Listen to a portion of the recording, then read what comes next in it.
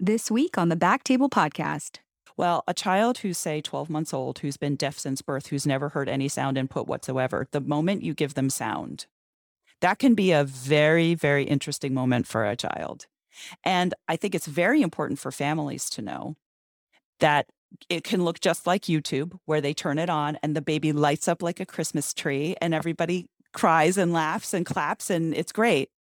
It can also look, the baby can be absolutely petrified and break down or just get really quiet and scared. Those are all typical responses. They are all expected.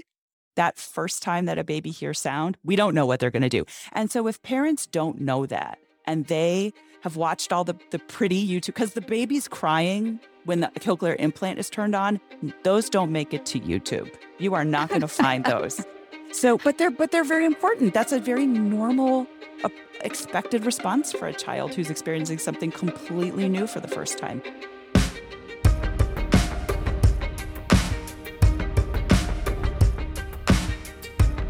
Hello, everyone, and welcome. This is the Back Table ENT podcast. Here, we bring you conversations with the best and brightest minds in our field with the hope that you can take this information and apply it to your own practice. I'm Ashley Agan, and I'm a general otolaryngologist practicing in an academic setting here in Dallas, Texas. And I'm Gopi Shah. I'm a pediatric otolaryngologist practicing at Children's Medical Center in Dallas. We are your hosts, and we are glad you stopped by to check out our podcast today. I'm so excited for the podcast on congenital hearing loss. With us, we have two returning guests, Dr. Rachel St. John and Dr. Walter Coots. Dr. Rachel St. John was on Back Table ENT, Episode 10, Comprehensive Care for Deaf and Hard of Hearing Children. She is an associate professor of otolaryngology at UT Southwestern and the director of our Family Focus Center for Deaf and Hard of Hearing at Children's Health in Dallas. She's a health education consultant at the state and national level.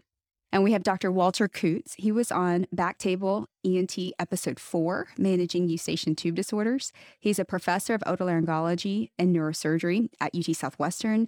He's a fellowship director of the Neurotology Fellowship and an associate program director for our residency program here. Welcome back to the show, y'all. It's great to be back. Thank you so much. Thank you. How's everybody feeling today? Pretty good. for so many reasons. All right. We are super excited. Just to kind of start from, basics. When do infants with congenital hearing loss present to you guys in your clinic? And what do you look for? What's in the history? At what point do they come and see you? Yeah, I'll go first. For me, it's a little predetermined because in order to get into my clinic, you have to have some diagnostic measure of being deaf or hard of hearing, either a behavioral audiogram or an ABR.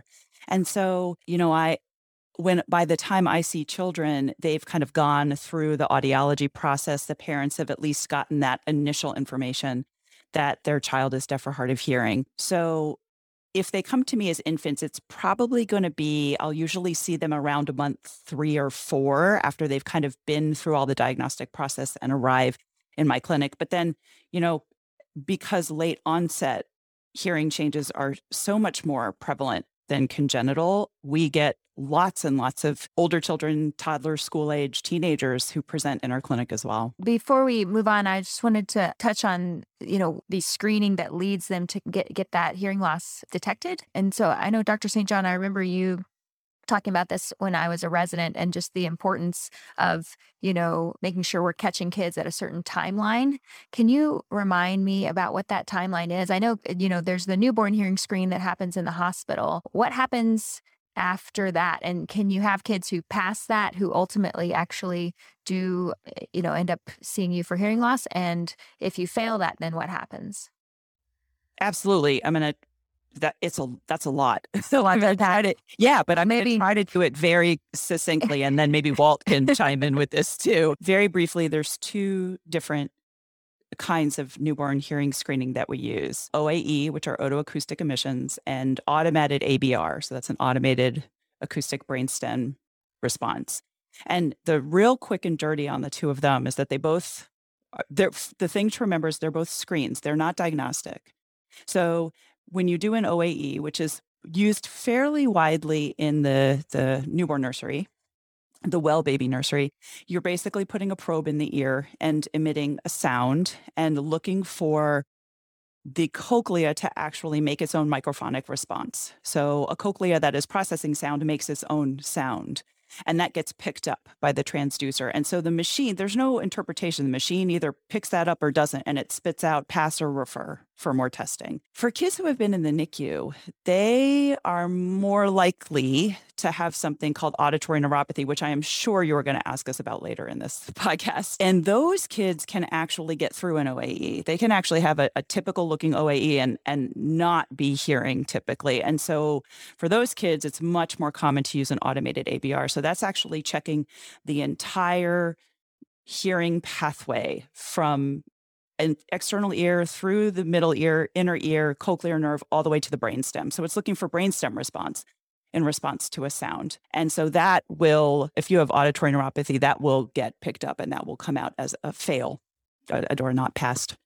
So in terms of timeline, the standard timeline for kids just born, without other complication, it's the American Academy of Pediatrics refers to it as the 136 model. So it's screening by 1 month of age. And then for infants who don't pass that screening, you want a diagnostic with a pediatric audiologist by 3 months of age. And then for those children who are identified as deaf or hard of hearing, you want to make sure that services are implemented by 6 months of age. So that's kind of the timeline for screening. And there's a lot of kids, who do pass that newborn hearing screening and then have hearing loss late onset. And so the place that those kids ideally are supposed to be identified is in the medical home with those pediatric visits. And really, it's just about, it's very insidious. If it happens during the toddler years, you're basically looking for language development and kids and parental concern that kids are not responding the way that you would expect them. Those would be things that would prompt you to do another hearing evaluation. So in terms of the newborn hearing screen, is it true that in the state of Texas, if you're born in a hospital, you should have had a newborn hearing screen prior to leaving, whether it's a healthy baby nursery or the neonatal ICU? It's actually true in most states. The vast majority of states have legislation for newborn hearing screening. And that's either legal mandate through law or that's policy. There's very few states at this point. And I would have to go to the EDI, the CDC Early Hearing Detection and Intervention website has all that data in terms of who's got current legislation in place, but it's most of the 50 states that do. So I always ask, and I'm sure everybody does as part of my birth history, because, we do have a small percentage or group of babies that are either born at a birthing center or home where the hearing screen is not done. And maybe you're seeing them, for us, we'll see them for laryngomalacia at 2 months. And yet here we are without a history of a hearing screen. So just things to kind of keep in mind. Well, and interestingly, Texas a couple of years ago passed legislation that now requires both children's hospitals and birthing centers to at least refer those children to a screening site. So it used to be those babies that were born at those sites were kind of exempt, for lack of a better word, and they could easily fall through the cracks. But at least in the state of Texas, we have legislation in place now that with midwives as well, if you aren't doing this screening, you can't just say, well, I don't screen. You actually have to make a referral to a place that will.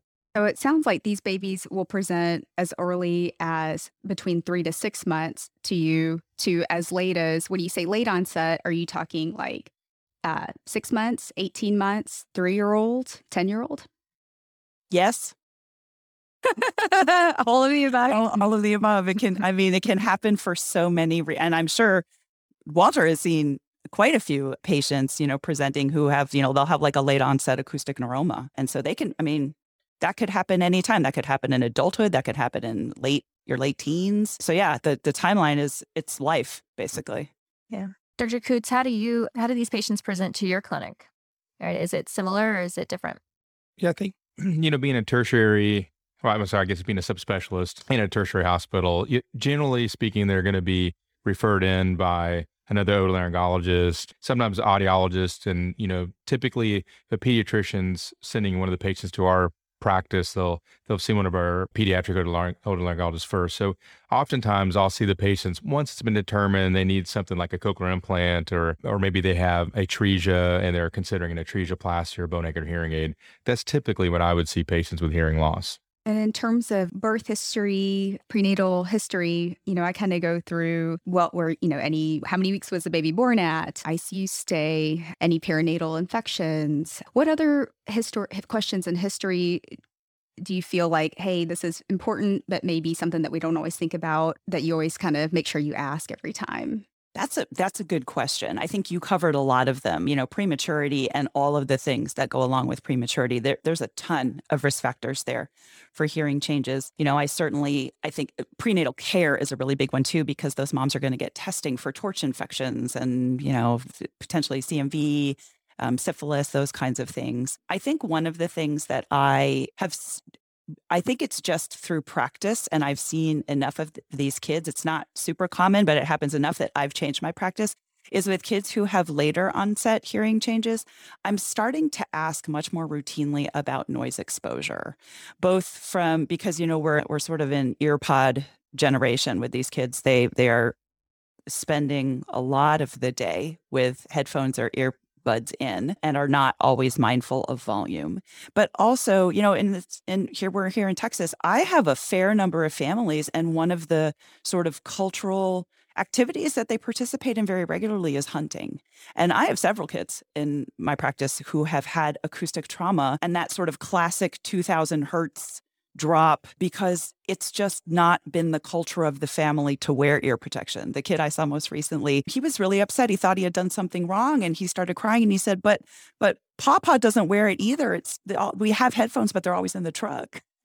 And so, we obviously had to convince him that no, he was fine. It's not, everybody has to wear them, not just him. He's not in trouble. But I am much more aggressive about screening for that when I meet talking with families. Yeah, it's definitely important. So when we've, have these newborns who are coming in and diagnosed with some congenital hearing loss, what happens next? So what's the next step of the workup? Do they need a sedated ABR or a natural sleeping ABR to really confirm? Like, do you have a preference for that? Yeah, I think in terms of, so the ABR, basically a good quality ABR requires a still person. So we can actually do napping ABRs in older people too, if they're cooperative. So I think in terms of preference between napping and sedated, I think Dr. Coots will speak to this as well, but my preference for the child is always, if we can get it napping, great. But for infants who are poor nappers, even if they do sleep, sometimes the quality of the sleep is fairly light, and then you don't get a great ABR. So I think it's kind of whatever gets you the best information. If we have a kid that you sleep deprive and you give them a bottle and they just conk out and they're a great sleeper, you're probably going to get a good quality ABR. But then there's some kids who just fight that eternally, and you might end up needing a sedated ABR to get a decent evaluation on them. Yeah, I agree with that. And I also really listen to the audiologist. I think they're, especially for ABR, and oftentimes when I'm seeing the child, we're talking about a cochlear implant, and it's very important to establish hearing. Oftentimes these kids will have otitis media, so they may need tubes anyway to get a really accurate ABR. So we maybe take them to the operating room, place tubes, and then obtain an ABR. The thing is, an ABR takes, 30, 45 minutes in the operating room. So there's some concerns with children being under anesthesia for long lengths of time. So, I do agree with Dr. St. John. Trying to get a napping ABR is definitely preferable. But once, I think we definitely want to have good information if we're going to progress to a cochlear implant. And speaking to that, do you feel like the degree of hearing loss changes your routine workup ever? That's that's a great are you question. less aggressive and mild bilateral or mild unilateral than you would be in moderate or profound bilateral? This is interesting. I'm going to be interested to see what Walter says, because I feel like some of this is based on the patient population you see. So for me, in general, I do the same thing, same kind of algorithm for unilateral and bilateral, but I think in terms of being aggressive, the timeline might change. So for example, if we have somebody who gets an ABR and there's no response and they're a cochlear implant candidate, we're going to really make sure that imaging is part of that, because we've got anywhere from 6 months to 12 months until time of implant.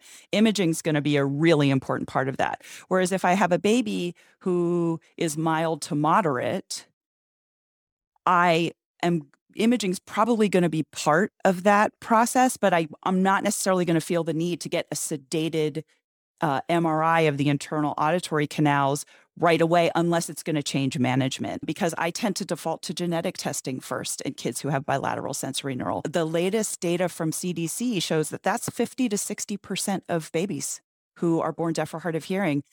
It's going to be genetic because it's often non-syndromic and autosomal recessive. And so you might not see any family history, even though it's part of the thing that we ask about. So I'm going to go to comprehensive genetic testing first, because that might obviate the need for anything else. If I find out it's connexin 26 and that kid's going to do very well with bilateral hearing aids, I'm not going to image them, because that's a gap junction issue. That's a histopathology issue. That's not structural. I would fully expect to see a typical MRI. And so I think the order in which you do them and the timeline in which you do them changes for me depending on the degree. Ultimately, I'm going to address the same things. But, I'm interested to hear what Walt says, because I see patients on a little bit different timeline and in a little different span than he does. So that might change depending on who you're working with. I follow a pretty similar decision making, and every patient's different, right? Some may be premature, they may have family history. I do agree if they have an abnormal connexin test, they're unlikely going to have an abnormal MRI. Of course, if they have severe to profound hearing loss, you're going to do a cochlear implant, then you're going to want to do some imaging for preoperative planning. And if a child has symmetric, mild to moderate sensory hearing loss, I don't think they necessarily need imaging. I think if there's asymmetric hearing loss that's significant, that's when I would definitely lean towards imaging. But I do agree, if in most cases they have abnormality, it's going to be something like you're not going to see anything on imaging, or they may have an absent cochlear nerve on one side. I do recall a recent case of I think a 12-year-old or 13-year-old that had some asymmetric hearing, obtained an MRI, and actually had a glioblastoma along the auditory pathway, which is very, very rare. And, you don't want to base all your decisions off of one case, but, we did order the MRI because of the asymmetry of the hearing loss. And that's, so I think, mild to moderate symmetric, child's doing okay with hearing aids. I probably wouldn't image them, but carefully follow their hearing. Yeah, I think the asymmetry piece is really big. And that's something that I always talk about with residents when I'm teaching, is especially if it's late onset. But regardless, it's like if you've got an asymmetric presentation, you do think more structural, and you want to rule out the bad stuff. And especially, and I think this is something you guys are going to get to, but if you have a mixed presentation, one of the things that always starts percolating in my mind is enlarged vestibular aqueduct, because we see a fair amount of it. So yeah, I think the point about asymmetry is pretty critical to keep in mind. Speaking of mixed, and I feel like I ask you this, Rachel, all the time in clinic when I have like a mixed result. Do you like MRI? Do you like CT? How do you decide which scan to get? To me, my rule of thumb kind of is sensorineural. I tend to get MRI just because you see the nerve better. Asymmetry, I like MRI because of sensorineural. I think of, make sure there's no tumor, conductive temporal bone, better bone anatomy, and a CT. But for mixed, I'm never quite sure which one to get. I call Dr. Coots and I'm like, what would you do? This is where I would really punt to the otologist. Although I think I've read a lot of different things in the literature. I've read that CT is adequate for evaluating EVAS. And then MRI is superior for evaluating EVAS. And then I've talked to people who said, I prefer CT or I prefer MRI. And, I feel like it's shown up on both studies. So I'd love to hear sort of the otology take on that. Yeah, I think you probably go either way. Typically with mixed loss, I think I'd lean towards a CT temporal bone. You're going to most likely see EVA. You can measure the aqueduct pretty easily and see the posterior canal. There's different ways of determining if it's truly an enlarged vestibular aqueduct. And then, if you're going to look at sacral abnormalities, you can see the shape of the cochlea. You're not getting MRI. MRI is beneficial if you look at the cochlear nerve status. Is it hypoplastic or absent? You're looking at inner abnormalities, but you can see that on CT scan. The disadvantage of a CT scan, of course, is there's going to be some radiation involved, and it's not negligible with a CT temporal bone. There's, a fair amount of radiation. And again, if it's asymmetric or single-sided mixed hearing loss, the kid's doing okay. you could do that CT scan. We don't have to sedate them, or, when they're older, to get them out of that young age, or where the CT scan and the radiation may be more, have more problems in the future. So I think I would lean toward a CT scan for mixed hearing loss in most cases. That's great for me to hear. So if you're gonna wait, like let's say you have like a 2-year-old or 3-year-old, and you're like, we'll wait to do a CT scan, and we'll wait until they're a little older to where they don't need sedation. How long would you wait, and how would you follow them while you're waiting on that? You mean for mixed hearing loss? Or if it's unilateral, I'm not really worried about anything that's going to harm them. I'm not worried about a tumor or anything of that sort. So I think you could wait as long as until you don't have to have sedation. A CT scan takes a minute or two. It's pretty quick. And unlike an MRI where it's 30 minutes plus, and then, they got to probably be under anesthesia up till maybe, 3, 4, 5 years of age, kind of depending on the child, maybe an older. So I think, and you could also get atresia, same sort of thing, I think atresia is going to cause hearing loss. You're going to present with hearing loss. They need imaging, but I wouldn't image them necessarily when they're very young. I'd wait till they're probably 3 or 4 years of age. They get a CT scan. No, I don't think you need any sedation so fast for most kids. And you're just rolling out a cholesteatoma at that point anyway. So that's kind of my thought. If I'm worried about something, if they have to have surgery for a cochlear implant, or if I'm worried about something that's going to harm them, then I think you need to push the imaging up. Otherwise, I think you can wait and just kind of check that box at some point and make sure you have a diagnosis.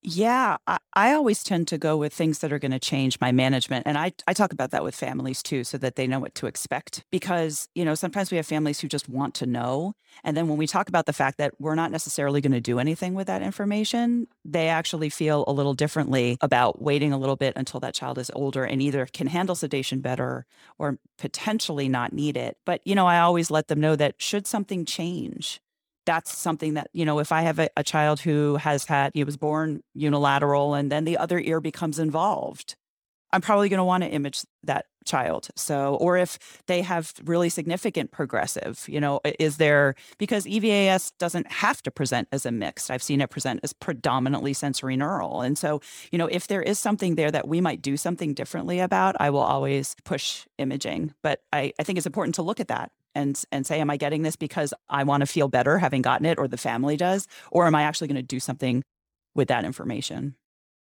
Great and point. For your follow-up, are you doing, every few months, every 6 months? Yeah. Yes. I mean, it depends on the family. I mean, I tend to follow patients annually minimum. And then if things are shifting, or if we end up with some transitional challenge, like we're changing, we're entering public school, or we're shifting from elementary to junior high, and the format for learning changes dramatically. Or if parents are really anxious, sometimes I'll do something sooner. I just kind of base it on what the family needs. Yeah. Yeah. I always worry about people and patients falling through the cracks, so if the plan is, okay, we're going to wait a few years to get the imaging, because it's not going to change anything right now. I just worry that, life happens, and then, a few years will pass, and then it will just kind of have been, it dropped or whatnot. So I probably have patients follow up too much. I feel like I would rather them follow up too much than not enough. Sometimes there's some social visits in there just to check in. Those can be very valuable. Well, yeah, not even with telehealth, I haven't done that as much in my pediatric practice, but that's helpful just to touch base. It's convenient. At this point, I don't know if the online audiograms are all that great especially for kids, but maybe the easy way just to touch base. Hey, is school going okay? Any problems with speech and language? And then that'd be an easy way of doing that more frequently, because I think it's a good point. We do lose patients, to follow up, and then you kind of worry what happened.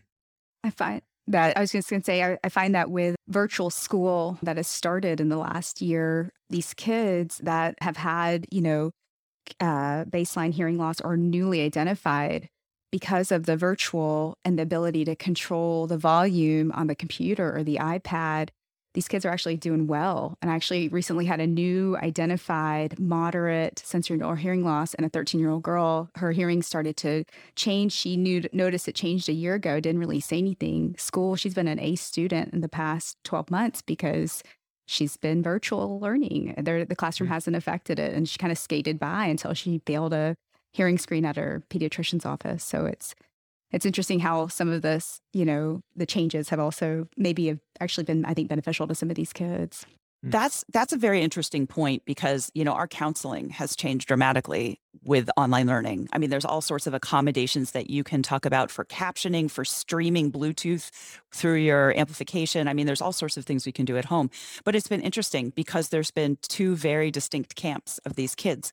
There's I would argue it's a smaller group of kids who have done better, but it's for the reasons that you said, Gopi. You've modified and almost eliminated competing background noise. So there's nobody whispering next to you in class. There's nothing going on. Like, you can really contain the sound and you can control the volume. And there, some of these kids do much better. And then there's a lot of these kids, the lack of structure that they had with in-person learning, it's really rough. It's been really, really tough for these kids. And so they've had wildly different experiences. And I think it just all goes back to the fact that it really depends on the kid that you're talking to. Absolutely.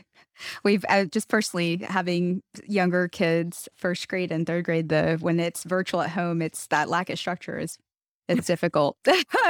And, my kids are fortunately hearing, they don't have any hearing concerns, but no, it's been, I think, fairly brutal across the board with that lack of, you can't replicate that at home. It's just hearing is just one more level that you're working with.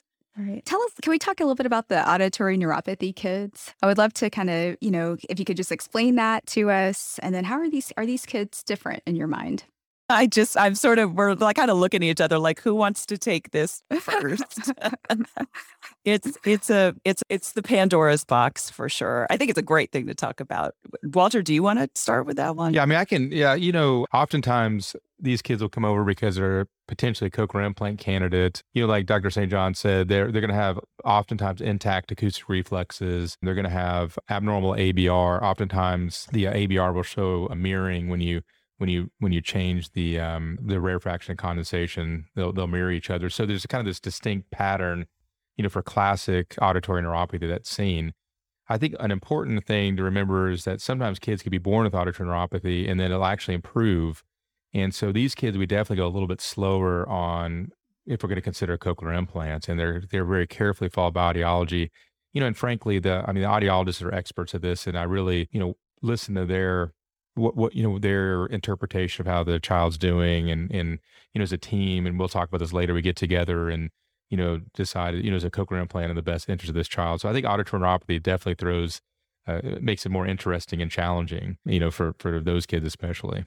Yeah, I agree. I think from a parent expectation point of view, this is probably one of the most challenging things that comes through my clinic, because I by nature, AN is very idiosyncratic. So every child looks a little different in terms of how it's cortical level hearing processing. So the sound gets to the brain, but then it's not always processed the way that we would expect. And so not only do these kids look different from each other, so you might have one kid who doesn't benefit from hearing aids and one that really does, and their behavioral thresholds look fairly similar, but these kids can actually look different from day to day. I mean, parents will classically describe having good hearing days and bad hearing days. And that is the absolute nature of AN. It's its own thing. And so I think in terms of counseling parents of what to expect, that's much more difficult because we don't always know what to expect. We don't know if the character of that's going to change. As Dr. Coots mentioned, if you have AN and you get cortical maturation, you may see that waveform change around 15 or 18 months of age. Whereas children who have like a really significant brain insult, like our kids with really severe hypoxic ischemic encephalopathy, that's sound processing at a cortical level that's not happening, and that's not going to improve because the brain, the insult is what it is. And then it's, for lack of a better word, fairly static after that. So, what parents expect is tough. And then I think what happens is parents sometimes get very mixed messages from different providers. And that has been one of the bigger challenges for me in working with these families. So I had a family, there was an audiologist, it was an outside audiologist who said, oh, well, your kid needs a cochlear implant because those kids always do better with a cochlear implant. And while we know that sometimes the quality of the input with a cochlear implant might be better than what they get through hearing aids. This is a kid whose behavioral thresholds were testing in the mild to typical range. We just knew that the message wasn't the standard message. They still had that AN waveform. So that's not somebody who would even qualify for a cochlear implant. And so it's some of those blanket statements. It's like, oh, if you have AN, then you do this. I think this is the absolute poster child for making sure that you are looking at that individual child and that individual family, because the medical advice changes for sure. So do you refer these kids for hearing aid evaluation? What are their resources or options? What kind of counseling or resources can you provide these patients? Absolutely. I mean, these kids often will benefit from hearing aids. It's just a question of is the quality helpful for them? And some of these kids it is, and some of them they're not. So, when in talking with our audiologists, the goal is always for anybody who's even considering a cochlear implant, we always see benefit to hearing aids first. That's kind of part of the picture.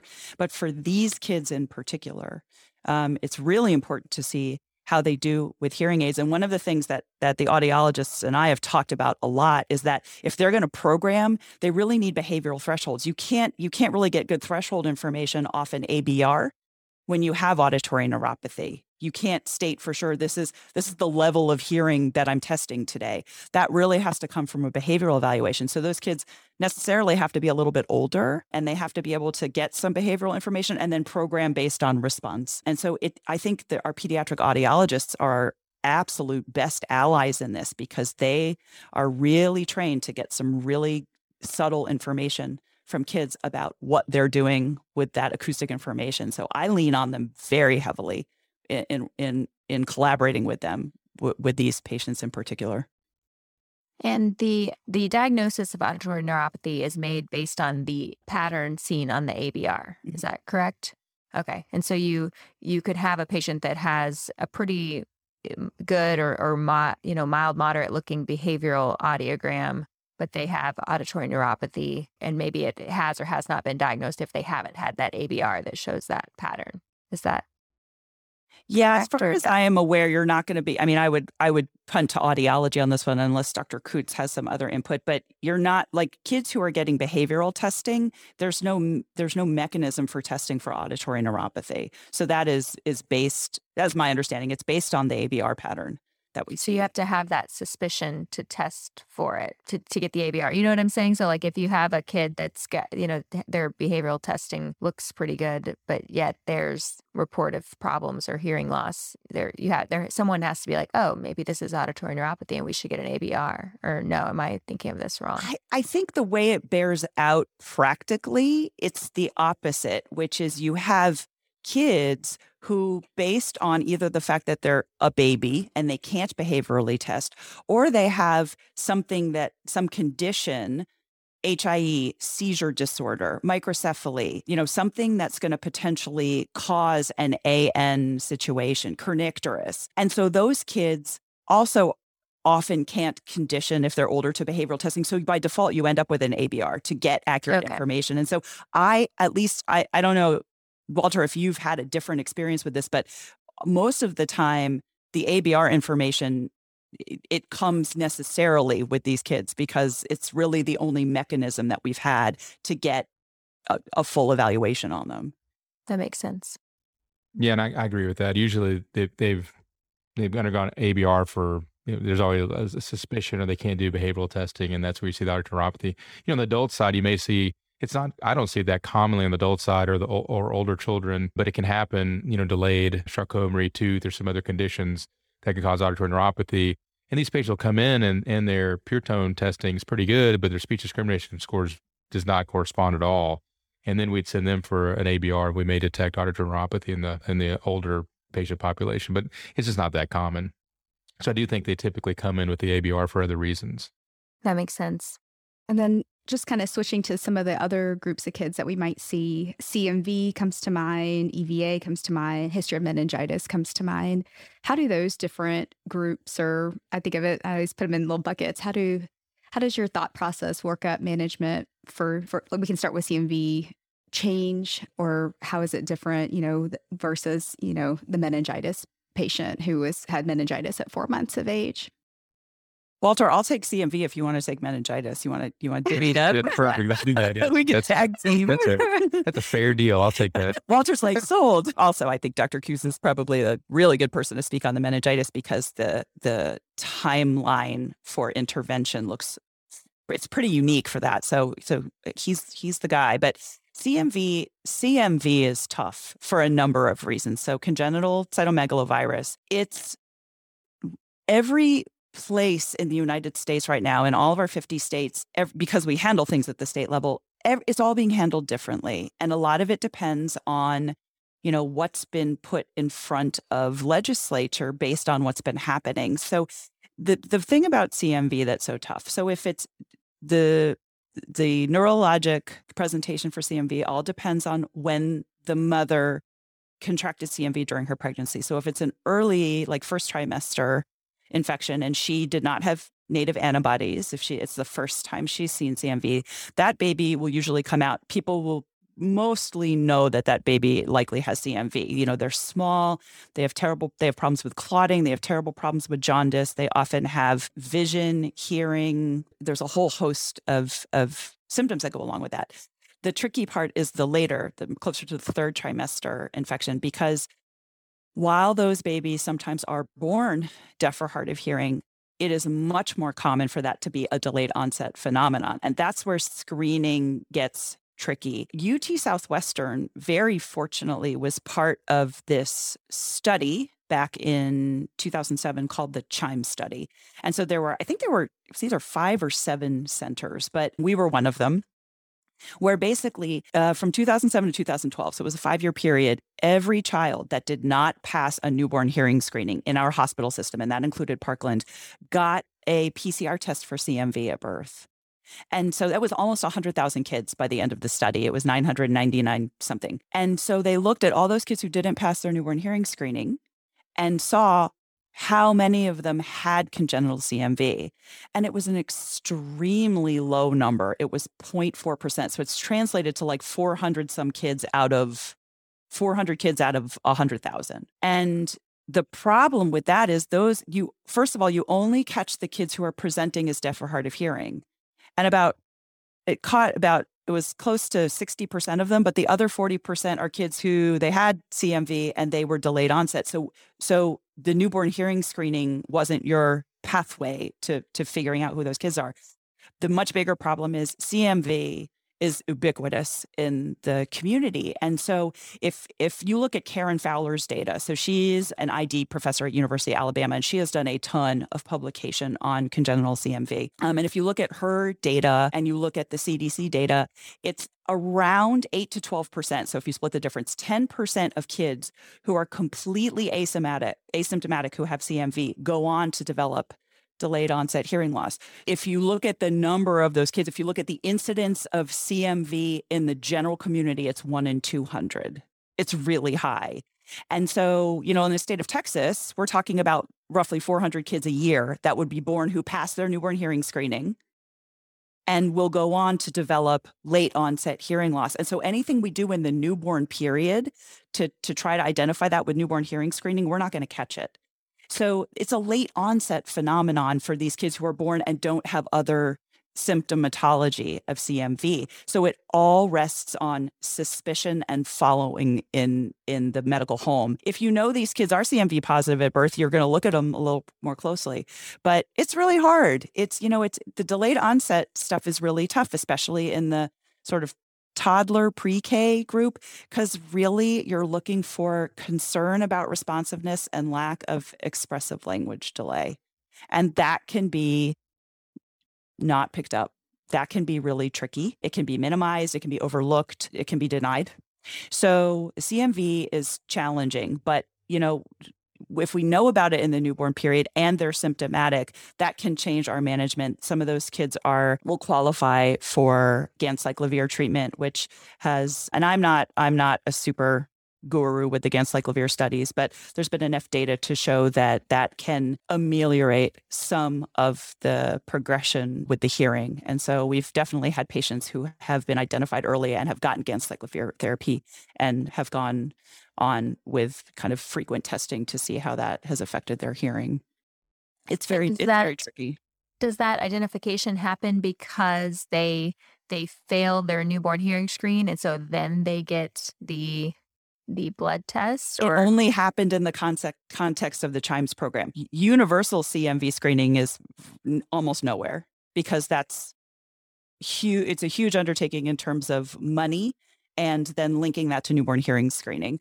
Targeted testing, which is what the CHIMES program did, I think philosophically we love it, but when you look at the data, it caught 0.4% of kids who didn't pass their newborn hearing screening. That's not winning over people who are planning budgets. That's not something that's making people run to fund newborn hearing screening protocols and testing for CMV in those patient populations. So the American Academy of Pediatrics just last month established a CMV committee that I have joined because for just this reason, it is really tricky. It's tough to get funding, but we know what the longitudinal implications are. And so we're all very passionate about it. It's just figuring out realistically how to make that happen in a kind of coordinated way. It's very challenging. So is the hearing screen for this progressive onset, has baby passed this newborn hearing screen, but there was CMV in the history. Are you getting behavioral audios, ABRs? Is this something they can just do in the pediatrician's office? Do they need a pediatric audiologist? How I guess, what's the timeline, and how often and how are we checking their hearing to test for progressive hearing loss? So I believe the way we handled it through the CHIMES program is that those children were followed up with audiology every 3 to 6 months to see what, at least in those first 3 years of development. And I think it was a combination of both screening and testing just to get as much data. So like if a kid had an atypical screen and they were too young for behavioral testing, that would buy them an ABR. But if they were old enough to behavioral test, they would try to get as much data there. But they were followed very closely by audiology for several years. I think the average age of hearing loss in this patient population for kids who have delayed onset is between 2 and 2.5 years old. And so, that's a tough time. Also, language wise, like what's going on there? I mean, the kids are frustrated because they don't have enough language if they're hearing, and there's so much development that's happening. So they were followed very closely for several years as part of that study. I mean, certainly if we have kids and we know that they had congenital CMV, I tend to make sure those kids are plugged in with audiology pretty frequently. And if you look at the like if they go to audiology and they'll always write their recommendations, it's always like come back within, 3 months, 6 months. It's never, oh, we'll see you next year, because that often is a moving target. In terms of screening, are we talking about like behavioral sound field, OAEs and temps, or hey, I can't get behavioral sound field because I can't get the baby to condition at 10 months. I have normal temps and OAEs. That's sufficient? Or are we talking now, hey, we might need an ABR and this might need to be under anesthesia because the baby doesn't nap anymore? Like what's the minimum amount of screening do you feel for these CMV babies is adequate? Yeah, that's tough. I mean, I think that part of it is you have to look at your individual kid. So if you've got a kid who has signs of developmental delay, I'm not going to be messing around with acoustic reflexes. I'm going to want full ear-specific data on that child, because that's going to affect, are we using hearing aids? What kind of education plan? What kind of ECI support? Like, you want to know, for kids who are asymptomatic, we happen to know that they have congenital CMV and they have typical OAEs, like they're seeing them and they're doing screening, and that kid is developing normal language, I would probably be a little less likely to push into a sedated ABR just to know what was happening. But again, for those kids that are, in my clinic, it doesn't matter if we're talking about CMV or not. If you've got expressive language delay, I need ear-specific information. I think, when we've had kids who have had sound field testing for 3 years and haven't been able to condition, and they've got language delay, I'm like, that kid needs an ABR. We need to know what we're working with. We're only getting information on the better hearing ear. We can't miss a lot of it. Yeah. No. It's already been missed. Yeah.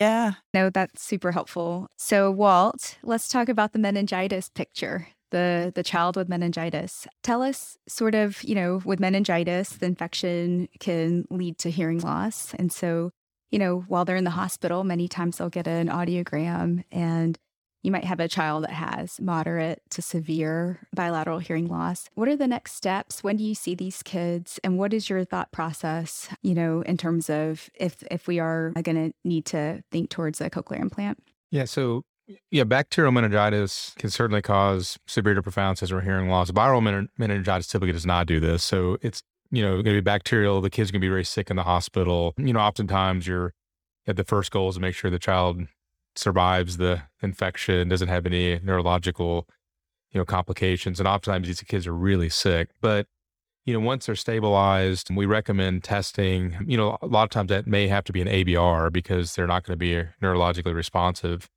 And it's really important to identify hearing loss very early because they can develop labyrinthitis ossificans, which is where the cochlea can ossify. And this can happen within weeks, very quickly, within 2 or 3 weeks even. And so if we identify a child with bacterial meningitis that is, has severe to profound sensory hearing loss, we'll try to place a cochlear implant as soon as possible, that week or the next week if we can. The problem if it's delayed and they've had meningitis and they develop labyrinthitis ossificans, placing a cochlear implant can be very difficult. As a matter of fact, you may even have to drill out the cochlea and just kind of lay the electrodes into what's left of the cochlea after doing that. And those results are definitely inferior to what you would get by placing a cochlear implant before ossification. So there's definitely a timeline that's critical for patients with bacterial meningitis. Is that common for patients to get labyrinthitis ossificans? Is that happening to most meningitis patients or? No, that's not most patients. That's typically the really sick patients, but even patients that, they're recovering from bacterial meningitis that maybe, weren't as sick as others, they definitely need testing quickly. They need to be followed at probably regular intervals. I would, typically that may be every 4 weeks for a while, depending, especially if you see some mild hearing loss or moderate hearing loss after bacterial meningitis, you want to follow those kids very carefully to make sure the hearing loss isn't progressing. But it's, we don't see it all that often. I would say once or twice a year, if even that, we have a child we do a cochlear implant on because of bacterial meningitis. And obviously at Children's Medical Center, there's many kids that have bacterial meningitis. So it's not that common, but it's something we should be aware of. Gotcha. I think that's probably a good segue into talking about cochlear implants. Dr. Coots, we wanted to kind of get into, what is the pathway? What does the evaluation look like for these patients who are, born with congenital hearing loss and who will ultimately end up getting a cochlear implant? Yeah, we've set up a really nice multidisciplinary team, which I think is essential, especially for children. And they'll typically come in, they'll fail their newborn hearing screen, or they may come in later because of CMV or some other progressive hearing loss. But I would say most of our kids come in, they're 6 months of age, been identified, or even 3 months of age. And then we typically have two meetings. It's a multidisciplinary clinic. They'll come in, they'll meet the otologist, which would be myself or 3 other of the otologists in the practice. We always have the patient see Dr. St. John because of her input. And I think it's a good checks and balances to make sure we've done all the testing. We want to do imaging. We typically would get an MRI. The only time I get a CT scan is if there's some inner ear abnormalities. I'm worried about an aberrant facial nerve or something of that sort. And then, we'll have them see ophthalmology, do genetic testing. We'll get an EKG, and that's going to be our typical workup. And so I think by seen Dr. St. John in our clinic a couple of times, we make sure to get all that covered. We're also very careful these kids get vaccinated. They need to have their Prevnar 13, which is normal.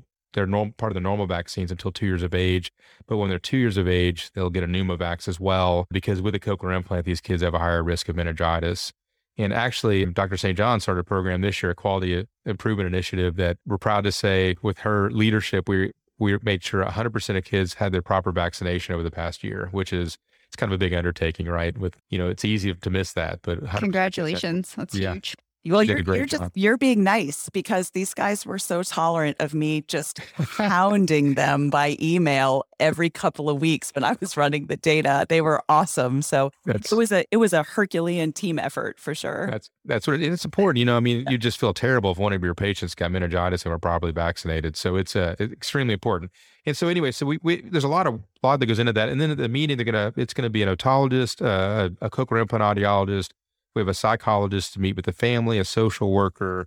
And so the team will generally meet with the patient twice. And so, we want to make sure the patient's a good cochlear implant candidate. We want to make sure they're going to, the real work of the cochlear implant journey starts after the surgery, right? That's when I mean, the kids have got to wear the implant. The parents have to be supportive. A lot of these young kids are just going to want to wear it. And so, that first week or two, the parent has to make sure, the child's wearing the cochlear implant all the time. And so we want to make sure, they understand, some of those issues. There could be behavioral issues. A child could have autism. They may have some other severe neurologic problems, that they may not be a great cochlear implant. They're just not going to be able to do anything with that input. So it can be very complex decision making. So that's kind of how we do it. It's, two clinic visits with our multidisciplinary team, and it seems to work pretty well. What's the average age of implant for most patients who are? I mean, we try to get them implanted by 1 year of age if they're Medicaid. If they have private insurance, we'll try to get them even sooner, 9 to 12 months of age. And that doesn't always happen, unfortunately. There's some socioeconomic issues that come up. But, we do the best we can. The earlier you can implant a child with severe to profound bilateral hearing loss, the better they're going to do. And once they get over 3 years of age, I think their potential for, being an excellent cochlear implant user really starts to decline. So, average age, hopefully we implant them by 1 year of age. I'm sure it's a little older than that, but that's what we shoot for. One thing we've been doing with CI team, which I have found incredibly helpful, and I hope Dr. Coots has as well, is that we do a monthly multidisciplinary team meeting now by Zoom with COVID, which is, I think, made it a lot easier, honestly, in terms of scheduling. But that's where we actually look at cases that are particularly more complicated, whether it's ethical, psychosocial, medical, all of the above. We've had, like a case of a child who had unilateral sensory neural hearing loss. So she actually had access to language, but she was deaf in one ear, and mom was really, really looking for a cochlear implant and sort of helping her understand that that wasn't going to change that child's access to language because she had the one ear that heard typically. That wasn't necessarily going to change the child's trajectory. Having a multidisciplinary meeting where we kind of all reviewed the case and reviewed what had been done and reviewed kind of what mom had been coming to the team with was really, really helpful. Or families that have been declined elsewhere and are seeking a second opinion. Like I think I've found that to be incredibly valuable, both in helping families with appropriate expectations. And then also, sometimes we will talk about things and say, okay, do we have a policy when we have a particular situation like this? How do we tend to handle it? What's our database norm? And sometimes it's easy, and sometimes it's stuff we haven't seen before, and it's a first time. So I think that's been a really, really helpful part of the CI multidisciplinary process. Yeah, that's amazing. As from the patient side of it, I think I would be, very excited to know that so many people are thinking about my case and, trying to help make the best decision. I think that's awesome. Rachel, for your part of it, I assume when they're seeing you during that first year before they're implanted or before the decision has been made, that's a good recommendation. What kinds of things are happening when they see you? And is there a role for, any other types of hearing aid or, what hearing anything? Yeah. I mean, what's happening in your clinic? It's or sign language, all of it. Yeah, it's important. So, I mean, I think the way that I have always approached my role with Cochlear Implant Team is helping parents navigate that process and helping them understand what's coming next, what should they expect, what should they not expect. So a big part of my talk as they're in process with Cochlear Implant Team is, what do cochlear implants mean for children? Helping parents understand, because there's a lot of stuff that parents look at on YouTube. Mm-hmm. And it's cold. So for example, I'm just going to give you an example. When a cochlear implant is activated, so Dr. Coots puts an implant in a child, they heal up for 2 to 4 weeks, and then the audiologist turns it on. And then there's this series of mapping that we do to gradually increase the programming and sort of match it to what that child needs. Well, a child who's, say, 12 months old, who's been deaf since birth, who's never heard any sound input whatsoever, the moment you give them sound, that can be a very, very interesting moment for a child. And I think it's very important for families to know that it can look just like YouTube, where they turn it on and the baby lights up like a Christmas tree and everybody cries and laughs and claps and it's great. It can also the baby can be absolutely petrified and break down or just get really quiet and scared. Those are all typical responses. They are all expected.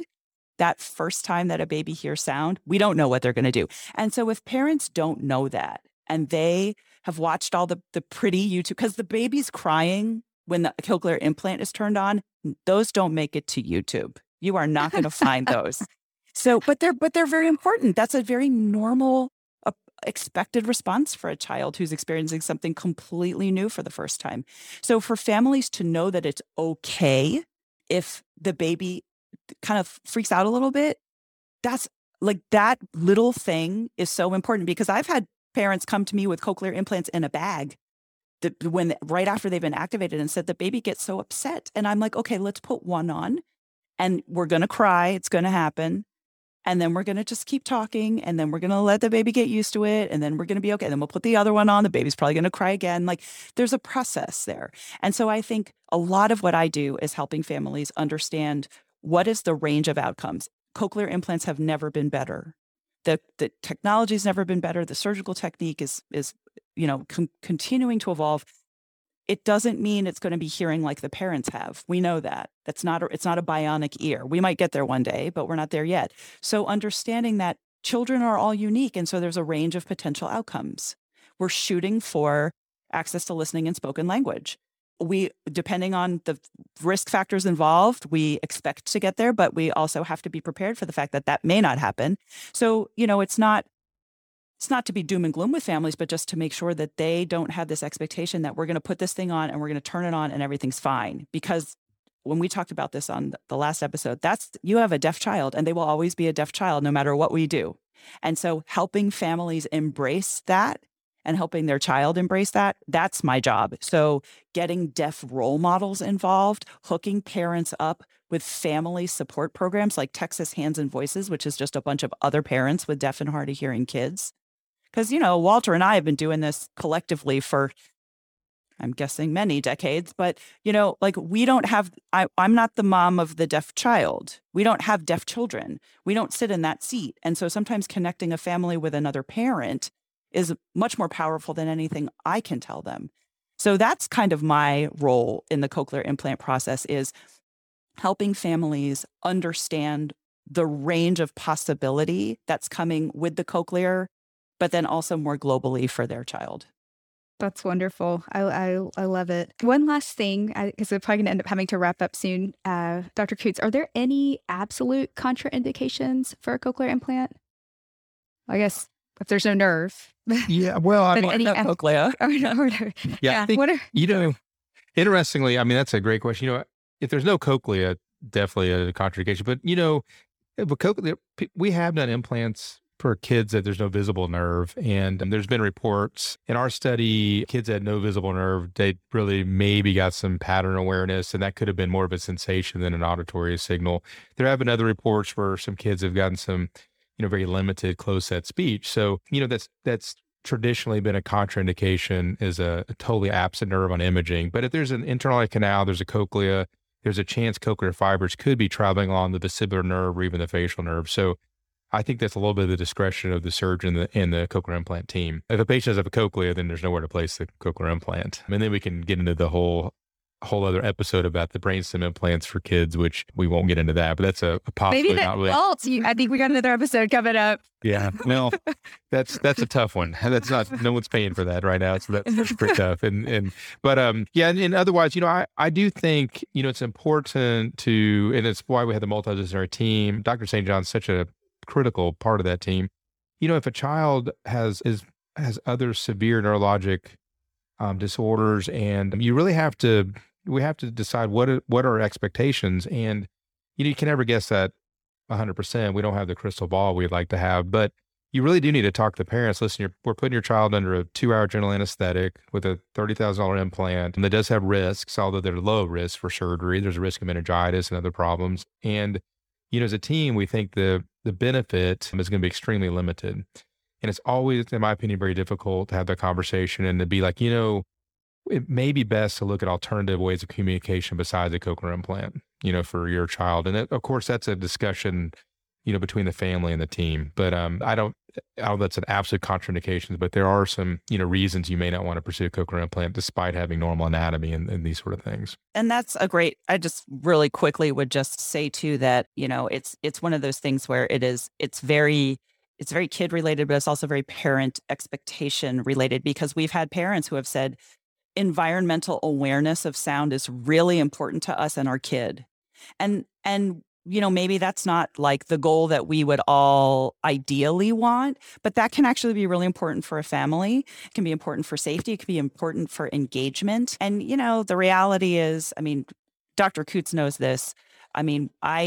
I encourage families to pursue multiple avenues of language, regardless of what they're doing. So whether they get a cochlear implant or hearing aids or whatever, or don't, I always support sign language being involved, because there's not really a big downside to bilingualism. But for some kids, that's going to be more critical, because we do have to be really honest with families and say, we're not here to tell you, no, this is not allowed, but here's what we're seeing on imaging and we're seeing with your child. And, your kid, it rubs their head on their chair all day long and you can't keep a hearing aid on. A cochlear implant is probably functionally not going to help them a whole lot. And we do have to be really honest about that. And that is, I agree with Dr. Coots. That's a hard discussion, but we've had kids whose parents have elected to get cochlear implants with minimal gain. And sometimes I look at that and go, wow, that's a long way to go to get it. And then this child is just so happy with that input and that little bit of increased awareness and connection with others, even if they're not using it to understand or speak language. And, I have to give that a lot of respect, because that child's existence looks really different, in the same way that sometimes parents say that is not worth it to us. Yeah, everyone's different. Yeah, if I can add one quick point about cochlear implants, the cochlear implants have recently been approved for single-sided deafness. And, we've done a few kids with single-sided deafness. Again, that's a whole nother episode, but just for the audience to be aware, that is something that's going to be the next, few years. I think we'll really sort out when, a child may be a good candidate for single-sided deafness cochlear implantation. Right now, the FDA approval is for 5 years of age. Yeah. Sometimes we'll do things off label, but I think that's something to be aware of, and something that if the family should at least know about it.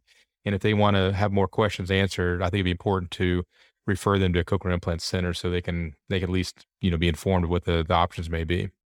I think that's going to be huge for our congenital CMV kids, because they often will start with unilateral changes and then progress to include bilateral. And that's a group that would benefit from an early unilateral implant. If we know that other ear potentially may change, that might be really helpful for them. It's a great point.